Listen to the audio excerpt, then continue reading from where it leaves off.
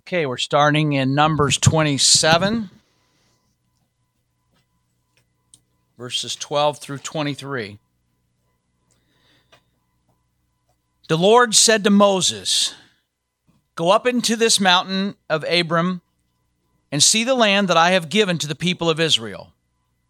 When you have seen it, you also shall be gathered to your people as your brother Aaron was, because you rebelled against my word in the wilderness of Zin, when the congregation quarreled, failing to uphold me as holy at the waters before their eyes. These are the waters of Meribah of Kadesh in the wilderness of Zin." Moses spoke to the Lord, saying, "Let the Lord, the God of the spirits of all flesh, appoint a man over the congregation, who shall go out before them and come in before them, who shall lead them out and bring them in, that the congregation of the Lord may not be as sheep that have no shepherd."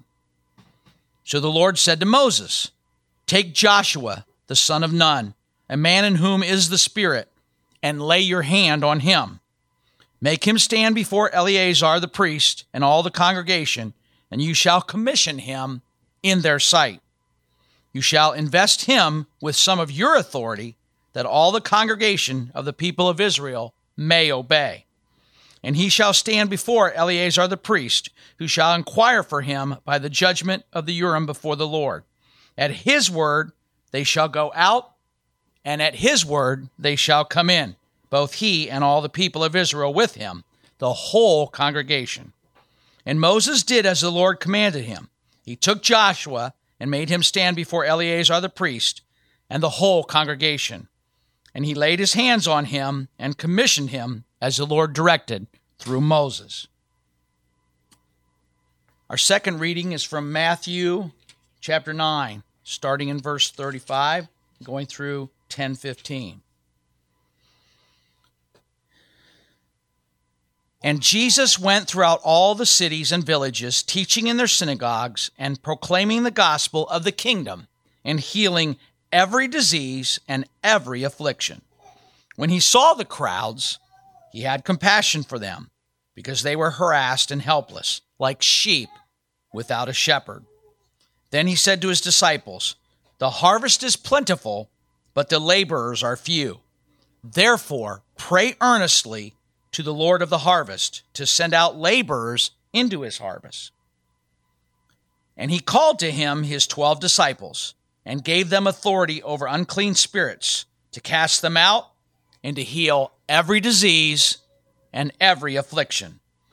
The names of the 12 apostles are these: first, Simon, who is called Peter, and Andrew, his brother, James, the son of Zebedee, and John, his brother, Philip and Bartholomew, Thomas and Matthew, the tax collector, James, the son of Alphaeus, and Thaddeus, Simon the zealot, and Judas Iscariot, who betrayed him. These 12 Jesus sent out, instructing them, "Go nowhere among the Gentiles and enter no town of the Samaritans, but go rather to the lost sheep of the house of Israel, and proclaim as you go, saying, the kingdom of heaven is at hand. Heal the sick, raise the dead, cleanse the lepers, cast out demons. You received without paying, give without pay. Acquire no gold or silver or copper for your belts, no bag for your journey, or 2 tunics, or sandals, or a staff, for the laborer deserves his food. And whatever town or village you enter, find out who is worthy in it, and stay there until you depart. As you enter the house, greet it. And if the house is worthy, let your peace come upon it. But if it is not worthy, let your peace return to you. And if anyone will not receive you or listen to your words, shake off the dust from your feet when you leave that house or town. Truly I say to you, it will be more bearable on the day of judgment for the land of Sodom and Gomorrah than for that town." This is the word of the Lord. So we have been discussing the Old Testament for the last month and a half, really the last 10 years, but specifically the last about 8 weeks. And we've been covering various encounters in the Old Testament. We started in Exodus 19 and Exodus 26, Ezekiel 1, Jeremiah 6, Revelation 4 and 5, although that's not the Old Testament. We looked for quite a while at the times in which God has revealed himself through encounters of worship. And those revelations told us something about the heart and nature of God, such that were we to ignore those revelations, we would be accountable and deeply ill-equipped to live out the Christian life. That is, what God shows Moses in Exodus 19, when the fire comes down and descends on Mount Sinai, when the earthquakes are being set off, when the mountain is trembling under the weighty glory of God, it's intended to convey something to us. That is, Moses, even though he was allowed to come up and behold God in a very small way, he wasn't able to behold God face to face. And then in the last 2 weeks, we looked at John 1, how Jesus Christ, according to John chapter 1, he is the one who was the Word eternal. And the Word, we saw that it was with God and the Word was God. So not only is Jesus Christ greater than Moses in his mediation of the new covenant, that is what he does in bringing the new covenant to us, but also where Moses could not stand to be before the glory of God, Jesus Christ was able to. That he was with God. We looked at how that word means face to face. Jesus and the Father eternally beholding and having fellowship mediated by the Spirit. And we saw how Jesus is intending to, throughout his life and ministry, reveal the heart of the Father who desires to come near his people, but because of their sin, they're unable to come near to him.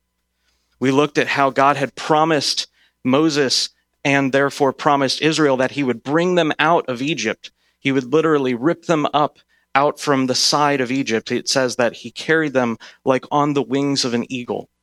And he scooped them up and he brought them to a land that was good. But on the way, they began to doubt God's promise. We saw last week how they had rebelled against God's command, but not only to gather food, but also in the way that they went about gathering the quail. And then we looked at how Moses, even though he was this miraculous signs and wonders wielding man, he failed. We saw last week how Moses, in one instance, did not uphold God as holy. Why did he not uphold God as holy? Because God had desired to meet the need of the people, though the people had a bad attitude in grumbling for water instead of asking for water. And Moses takes matters into his own hand. He doesn't hear God's voice, but rather chastises verbally and then strikes the rock when Moses was told by God to speak to the rock. And so we saw that even Moses, with his perfection, literally no word in the scripture is spoken against Moses except for that exact example at Meribah. The only time that he failed, he still failed. And we see how that tells us we need someone who will never fail. We saw how Jesus Christ is the fulfillment of that one. In the very same way, as we move from Moses to Joshua, now that we're beginning to enter the land, God has killed off the generation that was unwilling to go into the land, which we're going to touch on a little bit. Even as Joshua steps up to bat, so to speak, we know he's going to strike out. Why do we know? Because we've seen every man up until now. They all fail. Even the most holy man up until this point in all of the world, Moses, who directly beheld God face to face for more than 40 days, for 40 days and then another week, and then also eating with the elders of Israel on the mountain, beholding God, having fellowship with God, having communion with God, even he failed. And so we see that we need one who is better than Moses. We need one who is perfect, and that is who Jesus Christ is. So as we're moving into the land and as Joshua is receiving this baton, we know that what Joshua is pointing to has to be something greater than Joshua. Joshua has to be a reference point or someone holding a sign pointing forward to Christ, how Christ is the one who truly brings us into the land. And that's what we're going to see today. But we're not going to stop just at looking at Jesus. Many Christians falsely understand, or they read the New Testament and they see examples like John the Baptist, where John the Baptist says, rightfully so, he must increase, speaking of Jesus Christ must increase and I must decrease. And they think that all believers are invited into that life that John the Baptist was invited to. No, John the Baptist was there at a particular moment, as a transition between Old and New Covenant to be the pointer to Jesus Christ, to say, as John the Baptist was, the last one in the tradition of the prophets, handing the baton to Jesus Christ, who then would be the final prophet to Israel that would be necessary, although the apostles did in some way prophesy, Jesus Christ being the last prophet and also the fulfilling prophet. And then at that point, they kill him. And so we think, oh, well, we need to be like John the Baptist. Jesus has to be made much of, and we have to be really low.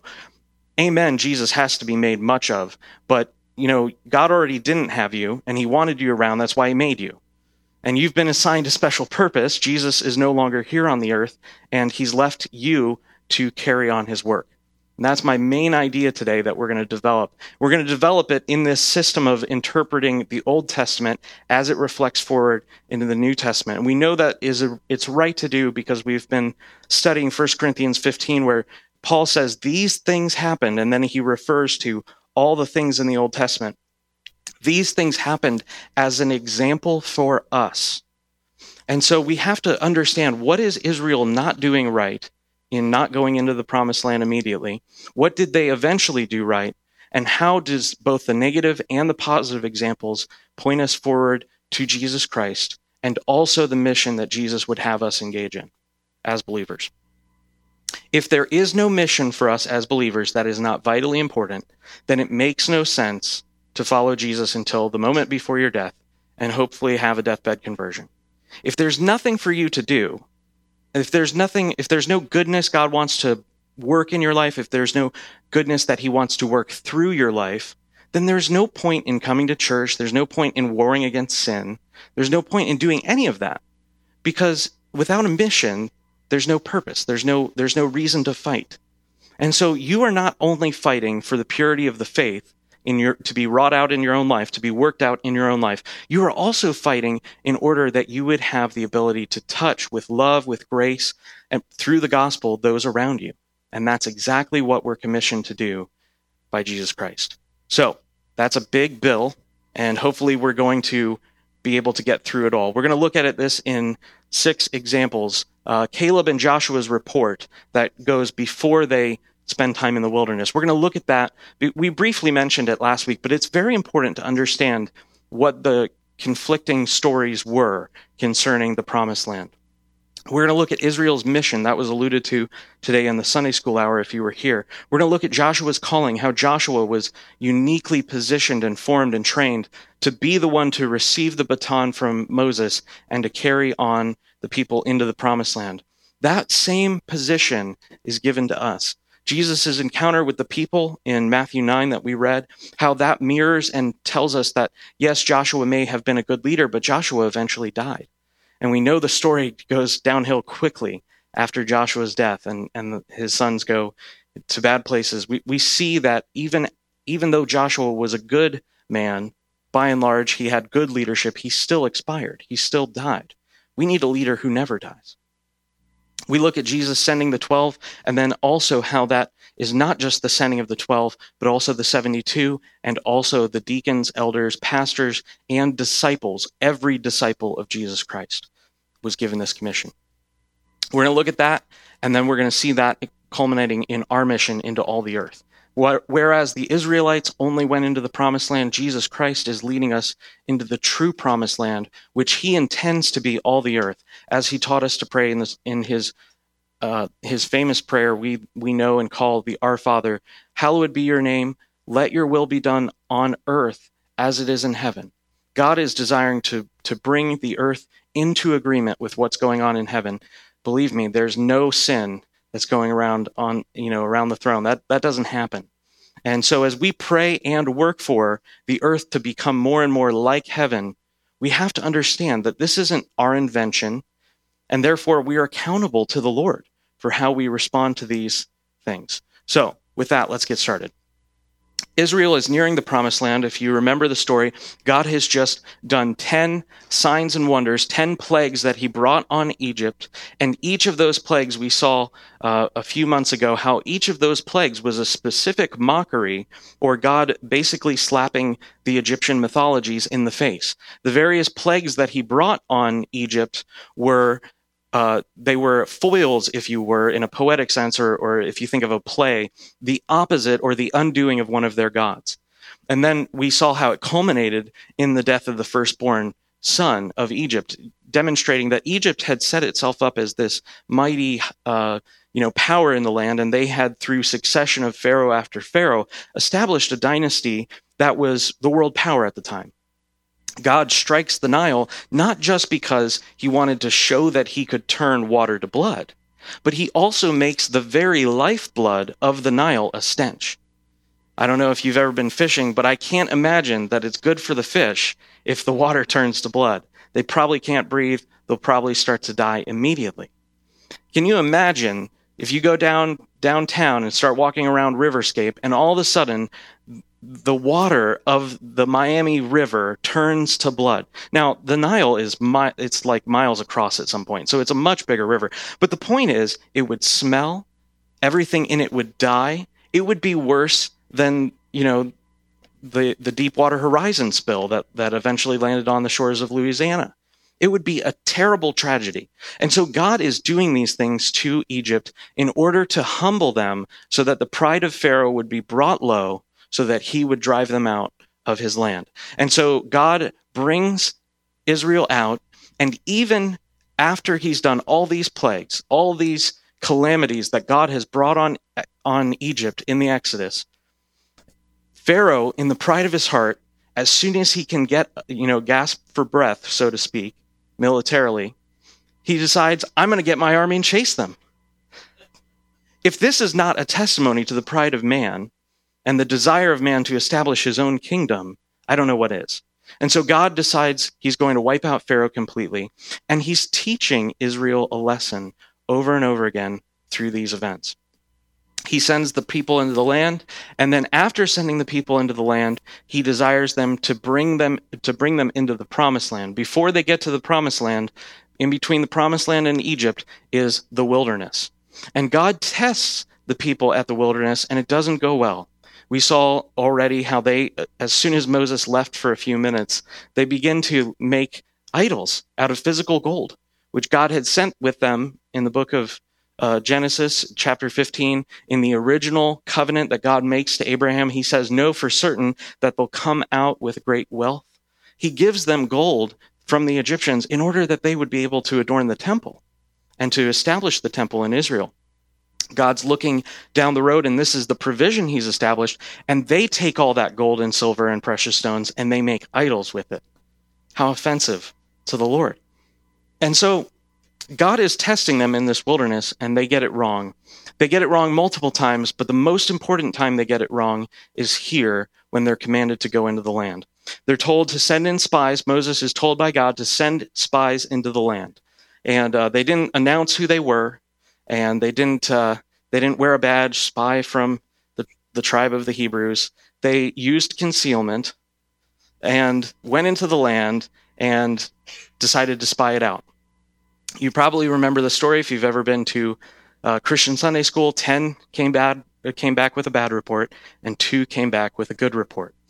We know that Caleb and Joshua were full of the fear of the Lord at this moment, because we understand who Caleb was and who Joshua was, as well as the scriptures themselves telling us. Numbers 14, 6 and 7, Joshua the son of Nun. Now, that's not a bad pun. That's a guy's name. Joshua the son of Nun and Caleb the son of Jephthanuel, who were among those who had spied out the land, tore their clothes. So what's happened? The 10 people have given their report. They've said that the land is filled with cities that are fortified and people who look like giants. Okay? Cities that were fortified, people who look like giants. They tore their clothes, verse 7, and said to all the congregation of the people of Israel, the land which we passed through to spy it out is an exceedingly good land.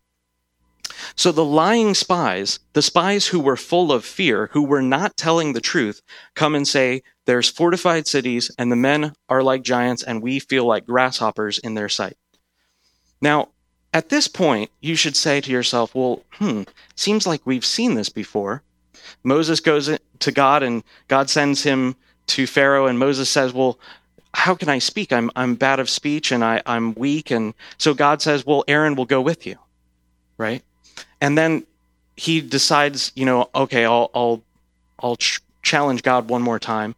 And there's this back and forth that goes on with Moses until the point where God basically says to Moses, get out of here and go do what I told you. And so even Moses, this really pretty good example of a faithful covenant keeper, he gets it wrong. The people of Israel are afraid to go time and again. And then even after they go, God at some point has to say to Moses, Moses, you've been too long on this mountain. Go and journey to the sea. Go on your way to the promised land. So the people of Israel are used to this pattern of, well, God told us to do something. Let's evaluate it for ourselves. Now, according to the scriptures, God tells them to send the spies into the land, and he does it to test them, to see whether they were willing to obey or unwilling to obey. And it's my opinion, it's as I'll assert in just a moment, that they were commanded to obey, and they had every reason to obey. It wasn't as if this was a new idea. Verse 8, if the Lord delights in us, this is Caleb and Joshua saying this, if the Lord delights in us, he will bring us into this land and give it to us, a land that flows with milk and honey. If you remember from last week, this is my favorite type of cereal, Honey Nut Cheerios. I love it. I love this idea. I love that God would decide to describe a land like a dessert. Because he's describing this land and he's saying it's overly good. And also, Caleb and Joshua are trying to remind the people, when God brought Israel out of Egypt, he said to them, it is not because you were a great nation that I have chosen to set my love on you, but rather it was because you were small and because I chose to set my love on you. And so when they say in verse 8, if the Lord delights in us, the answer is, amen, check all the boxes, ding, ding, ding. The answer is already true. Israel already knows that the Lord delights in them because of what he's done in destroying Egypt and bringing them out. Verse 9, only do not rebel against the Lord. Their unbelief is considered by Caleb and Joshua, these two good spies who bring a faithful report. They consider it to be rebellion against God to not believe in his promise. And do not fear the people of the land, for they are bread for us. What were they lacking in the wilderness all the time? Bread. What they're saying is they have no substance. Have you ever taken a piece of Wonder Bread and tried to make a legitimate sandwich out of it? It instantly becomes nothing because bread has no substance. It's puffy, it's airy. The other spies said they were giants, and these people are saying they're like bread. You can step on it and it's squished immediately. They are bread for us. Their protection is removed from them, and the Lord is with us. Two reasons to have great confidence. I don't know about you. These people probably haven't heard the art of war. The art of war has nothing to do with the Lord being on your side. Caleb and Joshua say the Lord is with us in addition to the fact that their protection is removed from them. Do not fear them. Caleb and Joshua get to the heart of the matter. They say the point of Israel's rebellion is fear that God will not be with them. And God has made over and over again abundantly clear he will be with them, he will go before them, he will also be their rear guard. God had commanded Israel to go in and given her support. He taught them every time how he fights for them through the Exodus. And at this point, it's necessary to understand that God judges the unbelief of Israel and prevents the entire generation from entering into the land. They have to wait 40 whole years so that all those who rebelled would die off in order that God would start with a new group, intending for God to communicate to the Hebrews, I will not work with those who rebel against me. And so they die off, and the people have to go and circle in the wilderness. You know, if you look at the distance between Egypt and Israel, you can make that journey in about 4 days, maybe 5. And if you've got a big group with people and animals who can carry water, you can probably make it a lot faster than if you only have a small team of people. And especially if you've got God opening streams out of rocks, you can probably get through it really quickly. But it took them 40 whole years. If you look at that stretch of land, it's only a few hundred miles. They circle and circle because they did not want to go in, and they're subjected to a judgment of a temporal earthly judgment of having to die off in the wilderness. So at this point, God has brought Israel again to the chance to enter the promised land, and this time he's going to take them through. But I want to ask you the question, how was their failure to enter judged as unbelief? Shouldn't it have been judged merely as cowardice or a lack of courage, or a lack of, we talk about the 7 deadly sins. Perhaps it was sloth. They were just slow to do what God required. They just were lazy. No, God judges it as unbelief. And the reason we know this is clear, that every time God does something, every revelation that God gives, it's intended to communicate something about his person, such that that revelation now makes you accountable to that aspect of who God is. God reveals himself to Abraham in Genesis 15 through 18, and Abraham believes God. It says in Galatians 2 and 3 that it's credited to Abraham as righteousness. Abraham obeyed and followed. God said, leave the Chaldeans, this really cool culture and political power of the time, and journey to a land that I'll show you. And Abraham said, sure. He revealed to Abraham as himself as the God who opens the womb. Remember, his wife Sarah at the time, she was 90 plus. I don't know about you, I've never heard of a 90-year-old woman ever giving birth. I mean, think about it. A 90-year-old, this is the Golden Girls level of age. If you don't have a grandma, perhaps you need that illustration. 90-year-old woman who is going to have a child. That is utter folly to the natural mind. Abraham hears the promise of God, believes it. God opens the womb. And so what does God do? He makes sure that Abraham has learned the lesson. He commands him to go and sacrifice his son Isaac. The point is, he's wanting to see, does Abraham understand that I'm the one who's in charge of fulfilling the promise to make him a father of many nations? He gives him this promise, I'll make you a father of many nations. And up until this point, Abraham hasn't had any children. God makes Abraham accountable to that aspect of revelation which he's shown through the miracle. And so again, Israel is shown time and again what he's doing through the Exodus. He tells Israel to invade, and they say no. He had just destroyed the greatest military empire that had ever existed at that point in history by throwing Pharaoh and all of his chariots into a giant sea and covering them such that they were all destroyed. Not a man of the army of Pharaoh was left. And they don't believe that he'll be with them to go defeat some small cities when they had just seen God destroy all of Egypt. This is amazing unbelief. This is what sin is. This is the type of sin that unbelief really constitutes. It's illogical. If you're aided by the Holy Spirit to see it, it's less than logical. It's actually absurd to choose this over choosing to go into the land. And so God rightly judges it unbelief.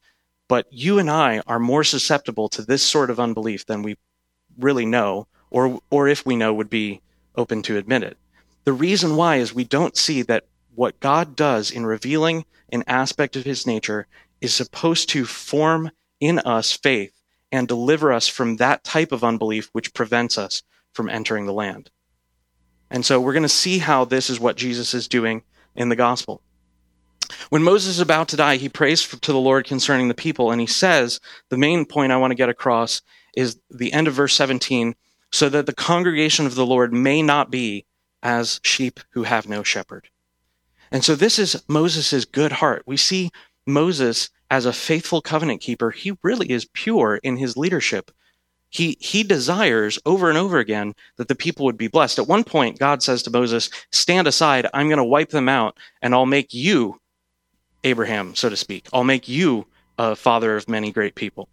And Moses intercedes before God, and he says, no, what about your reputation?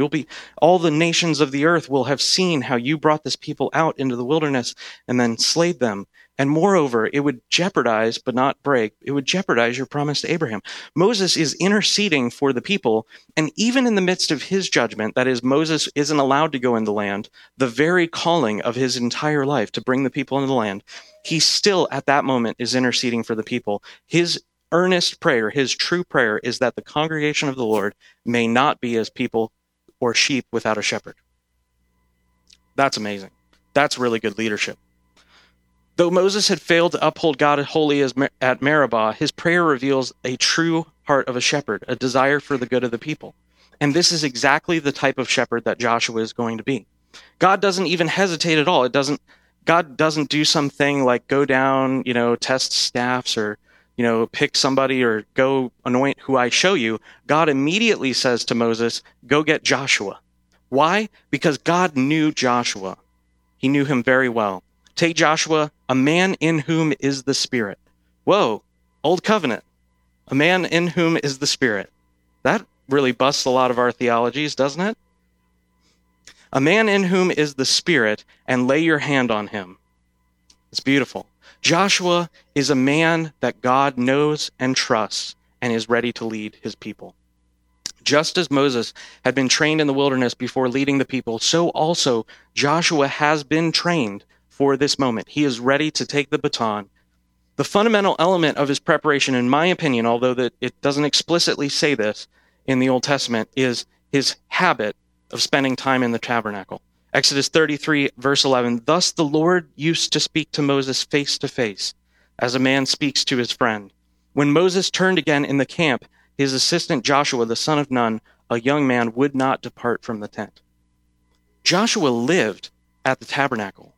He saw over and over again how when Moses would show up in the verses immediately before this in Exodus 33, when Moses shows up, the glory of God descends in a cloud over the tabernacle, and God would speak to Moses. And Joshua is kind of he's kind of crawling at the door, just hoping to get any glimpse of God or revelation that'll seep out of the tent of meeting.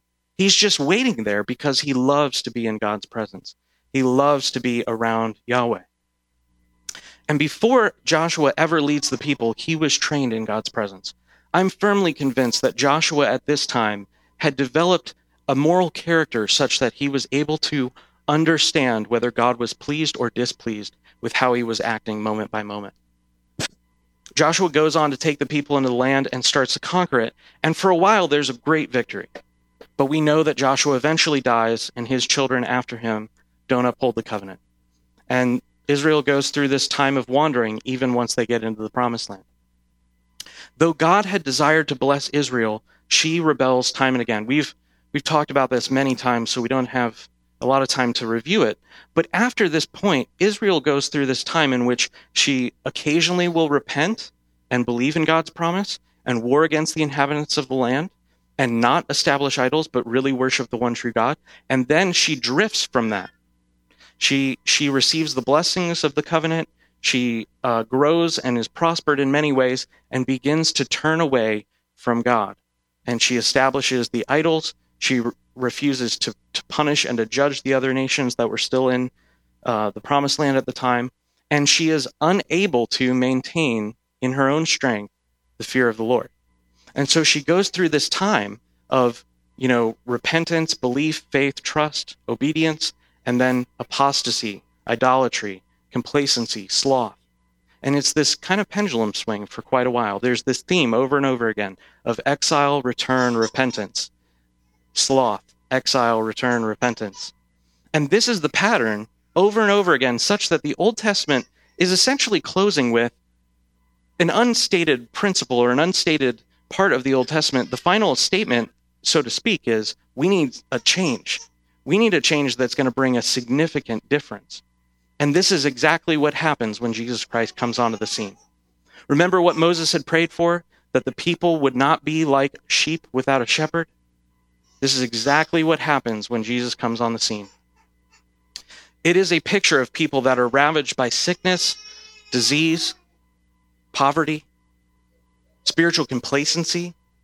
In the book of Malachi, it talks about this state where the family, the fathers and the children, have this division that families don't even care for their own natural offspring. Sound familiar? This people is like the people who are the sheep without a shepherd. And that's exactly what Jesus Christ says concerning them. Matthew 9, verse 35, Jesus went throughout all their cities and villages, teaching in their synagogues and proclaiming the gospel of the kingdom and healing every disease and every affliction. Now, this is Matthew's interpretation, but the other gospel writers say the exact same thing, the exact same phrase. Jesus, verse 36, when he saw the crowds, he had compassion for them because they were harassed and helpless like sheep without a shepherd. Matthew and the other gospel writers are trying to bold exclamation point, refer back to Moses' prayer. That phrase is not coincidental, it's intentional. The writer is trying to say Jesus is the true good shepherd that we need. And how is he the true good shepherd who we need? Because of what he's done. He's gone into every village, teaching in their synagogues, proclaiming the gospel of the kingdom, and healing every kind of disease and every kind of affliction. That's pretty totalizing language if you think about it. That's not Jesus went around praying for people who had colds and believing that they would get better by tomorrow. That's not like, oh, this kid scraped their knee, so let's pray to Jesus and eventually it'll scab over.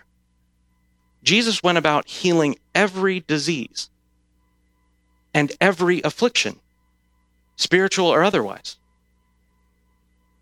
That's amazing. Verse 37, he said to his disciples, "The harvest is plentiful, but the laborers are few. Therefore, pray to the Lord of the harvest to send out laborers." I think it's a vital aspect of reading your scriptures that whenever you see a chapter break, you just take the time to go into the next chapter just a little bit to see if that's a good or a bad chapter break. In my opinion, this is a very bad chapter break. The reason why is because of what's happened in the church today is we say there is this great cultural need. And Jesus' response to great cultural need in Matthew 9 is, pray that the Lord would send laborers in the harvest. And they end. Close the sermon, call for people to come forward, go on about your week. The point of this is that Jesus immediately backs up prayer with action in Matthew 10, verse 1.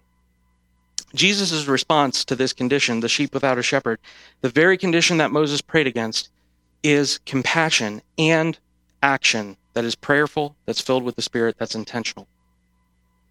Christ has become for us a good and true shepherd of the sheep, but amazingly, as if that weren't enough, it does not end there.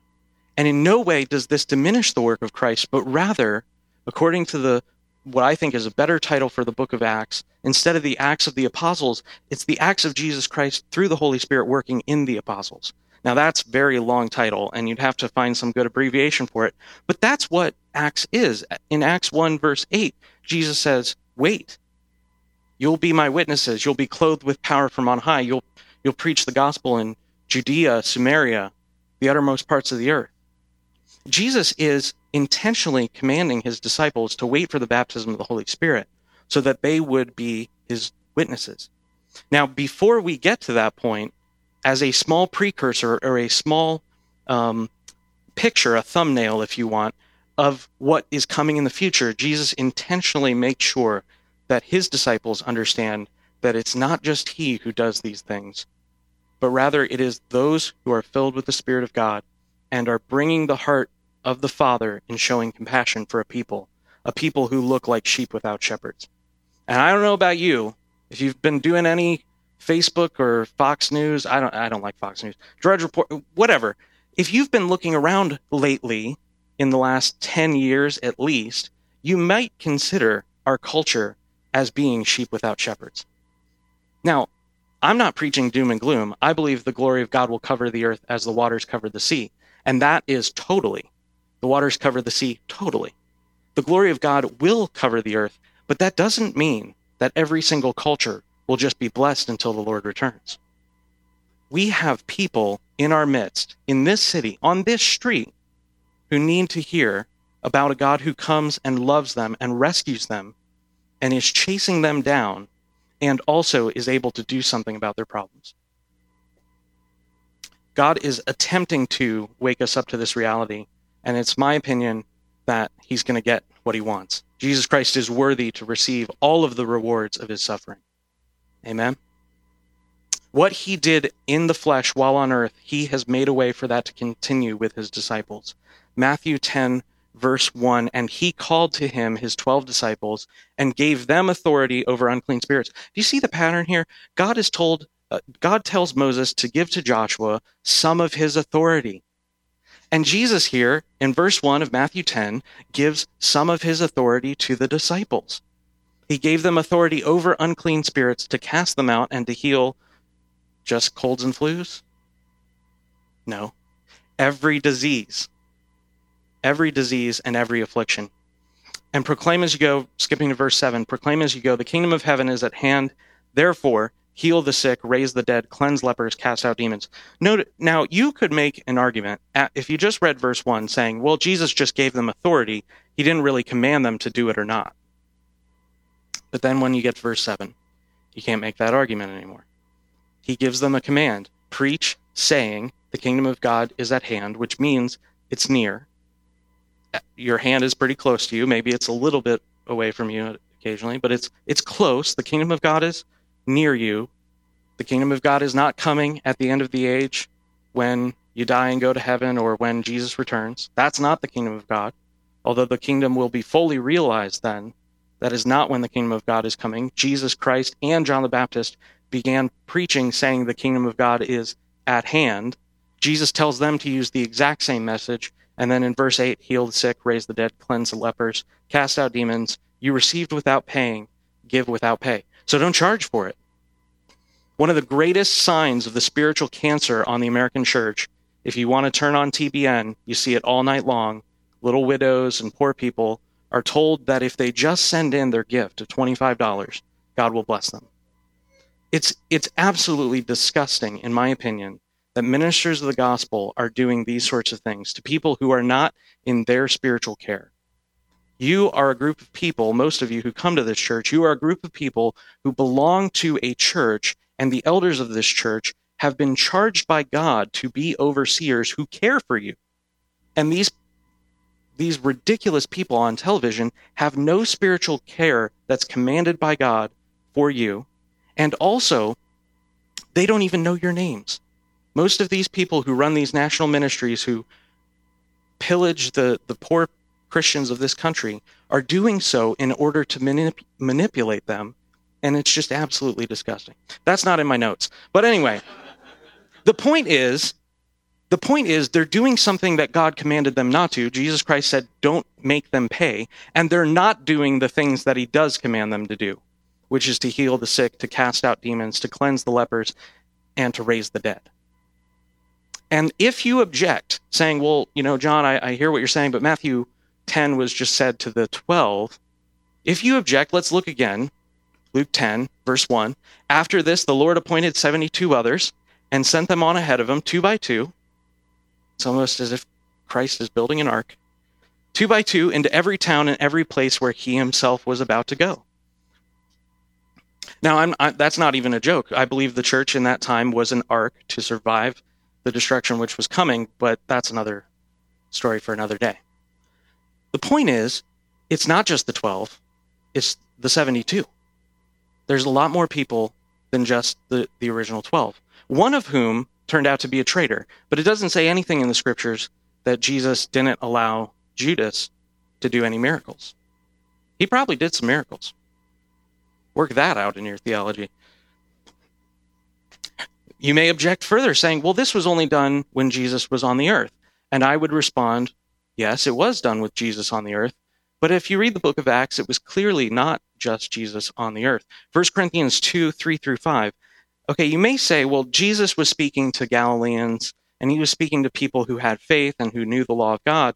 But then when Paul goes to the city of Corinth, right, he says to the Corinthians, he gives them the gospel, and he starts to do signs and wonders to prove that the testimony of Jesus Christ is true. And we know this because of Paul's own hand writing in 1 Corinthians 2, 3 through 5, I was with you in weakness and in fear and much trembling. It wasn't really polished. He probably didn't have a lot of rehearsal. He wasn't wearing a suit. That wasn't the style of the day. He probably was wearing common clothes. He wasn't offensively dirty or anything like that, but he wasn't exactly, running a PowerPoint or anything. Verse 4, and my speech and my message were not in plausible words of wisdom, but in demonstrations of the Spirit and in power. The Greeks had idolized the philosophers of their day. They were considered to be one of the top rungs in the social hierarchy of the day. And Paul comes and says, I didn't speak a bunch of wise stuff that a bunch of wise guys understood, but rather I spoke in the demonstrations of the Spirit. And if you don't understand that, he backs it up with, and power. There's no missing what he's talking about. So that your faith might not rest in the wisdom of men, but in the power of God. The point is that if Paul had only preached the gospel in word only, but had never ministered in power, then he had not fully preached the gospel. The work that Christ began was absolutely carried on by the apostles and their disciples, and it was intended that they would raise up others. And that did happen. In Paul's final letter to Timothy, he shows us the pattern of succession. 2 Timothy 2, 1 through 2, you then, my child. So we've got Jesus Christ who sends out the apostles, and then Paul, who wasn't one of the 12. He was an apostle untimely born. He was an apostle who didn't walk with Jesus, but saw Jesus on the road to Damascus, and he got turned around, and eventually, he repented and became a Christian. Paul wasn't originally one of the 12, but he did signs and wonders, and now he's telling Timothy to do something.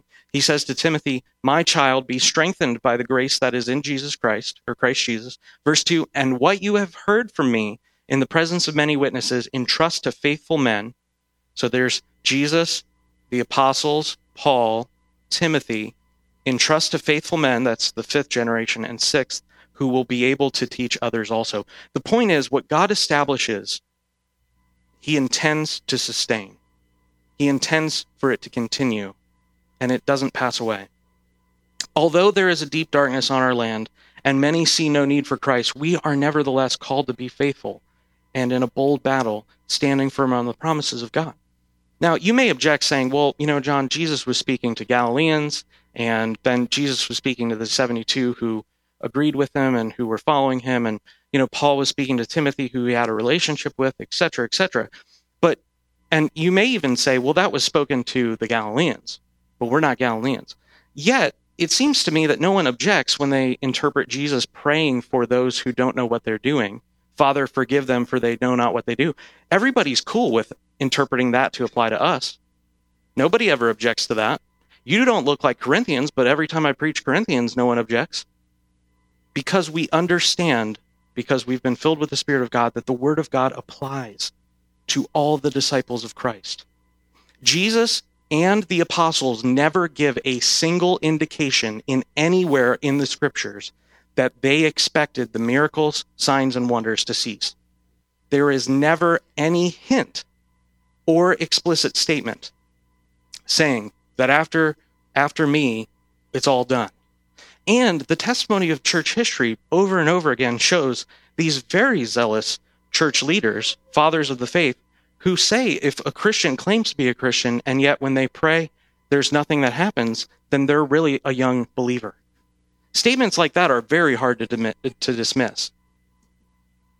The point is that we are being sent on a mission, and it's up to us to take hold of the grace of God that is available today to see a restoration of the true gospel fully preached with clarity, historical accuracy, the exaltation of Jesus Christ as the one who fulfills all the promises, and an authentic display of signs and wonders.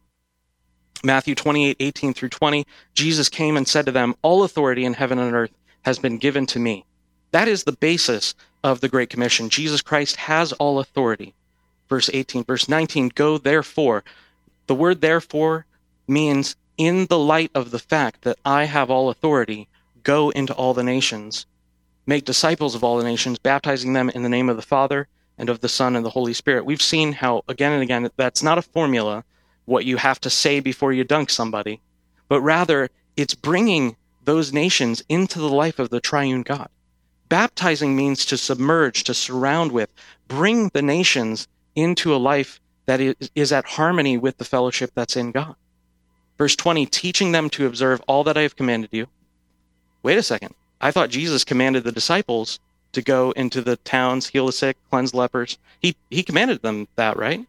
And then he just said, teach all the nations to observe all that I commanded you. So I guess it applies. I don't know. I'm out on a limb there.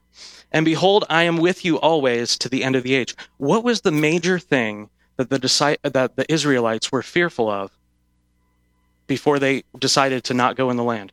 They were afraid that God would not be with them. And Jesus is sending his disciples not into some small promised land that is focused on a geographic region, but is sending them into all the nations of the earth. Like the Israelites who finally go into the land, and the disciples which went through all of Israel and then to the utmost parts of the earth, we are called into the exact same journey. and mission. We're called not to just geographical missions. I long for the day when our church sends someone to another nation that isn't the United States. I long for the day. I hope to go on the first trip. Maybe not permanently, maybe just for a few weeks. I know for sure I'm going with Anvesh to India because their food's amazing and they need the gospel. It should be they need the gospel and their food's amazing. But the point is, everyone in the church is okay with geographic missions. Everyone gives money. We're all happy with that. Very seldomly do you get an amen for saying you should be witnessing to your neighbors in the same manner that the missionaries do in other nations. And that's all I'm saying. His lordship should be declared over every aspect and place in life. The family, education, art, culture, business, government. All of it belongs to Jesus Christ. I'm getting the quote wrong, and I don't know who it is. I think it's Martin Lloyd Jones. But I could be wrong. It could be J.I. Packer. I'm not very good with quotes. But essentially the quote that I'm paraphrasing is, there is not 1 square inch of all of the earth or the entire universe over which the risen Christ does not say, mine. And I own it. That's exactly what we're called to do in being Christians. We're called to, in love, share the gospel of the kingdom, which is that Jesus has atoned for your sins and made a way for you who are a rebel and a traitorous sinner to be justified before the Father, to have life with him. And that life will be a fulfillment of the true purpose for why you were made. As an image bearer of God, God has invested you with the ability and the capacity to have communion with him. We are not like the animals. We are not what the evolutionists say, just protoplasm, time and chance acting on matter without a purpose, going nowhere, coming from nowhere.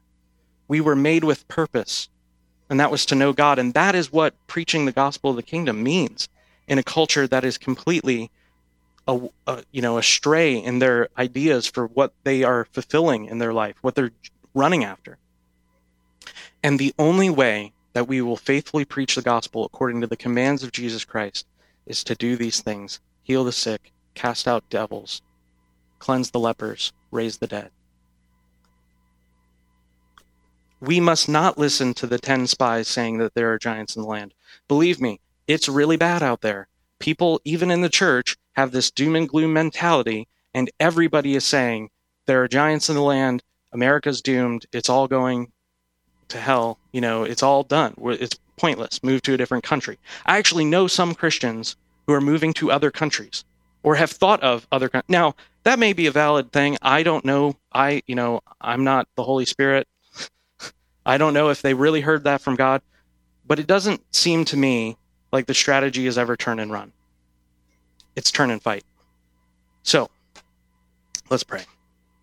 Father, we thank you that Jesus Christ has become for us a greater Joshua, that Jesus' Hebrew name is Yeshua, the same word for Joshua. Lord, you have made it clear that Jesus is bringing us into the land, a good land, a land that's flowing with milk and honey, a land with vineyards that we haven't planted, with wine presses that we didn't dig out, with wells that we didn't dig out.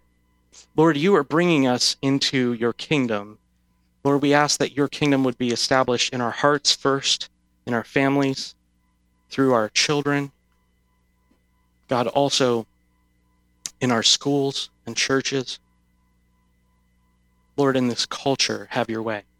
God, I pray that you would deliver us from unbelief, which fails to behold the revelation in the former miracle that God has done. Lord, allow us to not be like these Israelites who, because of their unbelief and their hardness of heart and their sin, had to spend a generation in the wilderness. Lord, we love what you are doing in restoring your church. And we pray, God, that we would be given grace from heaven, that it would not be in our own strength, but Lord, that it would be by your Holy Spirit that we say yes to pursuing all that you would have for us. God, I pray that you would release dreams, visions, the desire to do your will in the hearts and minds of our people. God, give us a way of lovingly confronting Christianity that is tempered down, or that has has reduced itself to just believing something with the mind. Lord, allow it to be real. God, allow it to be burning in our hearts such that we can't but help share with neighbors and friends, coworkers, everything that you would have. God, I ask that you would do this in me and in our church. In Jesus' mighty name, amen.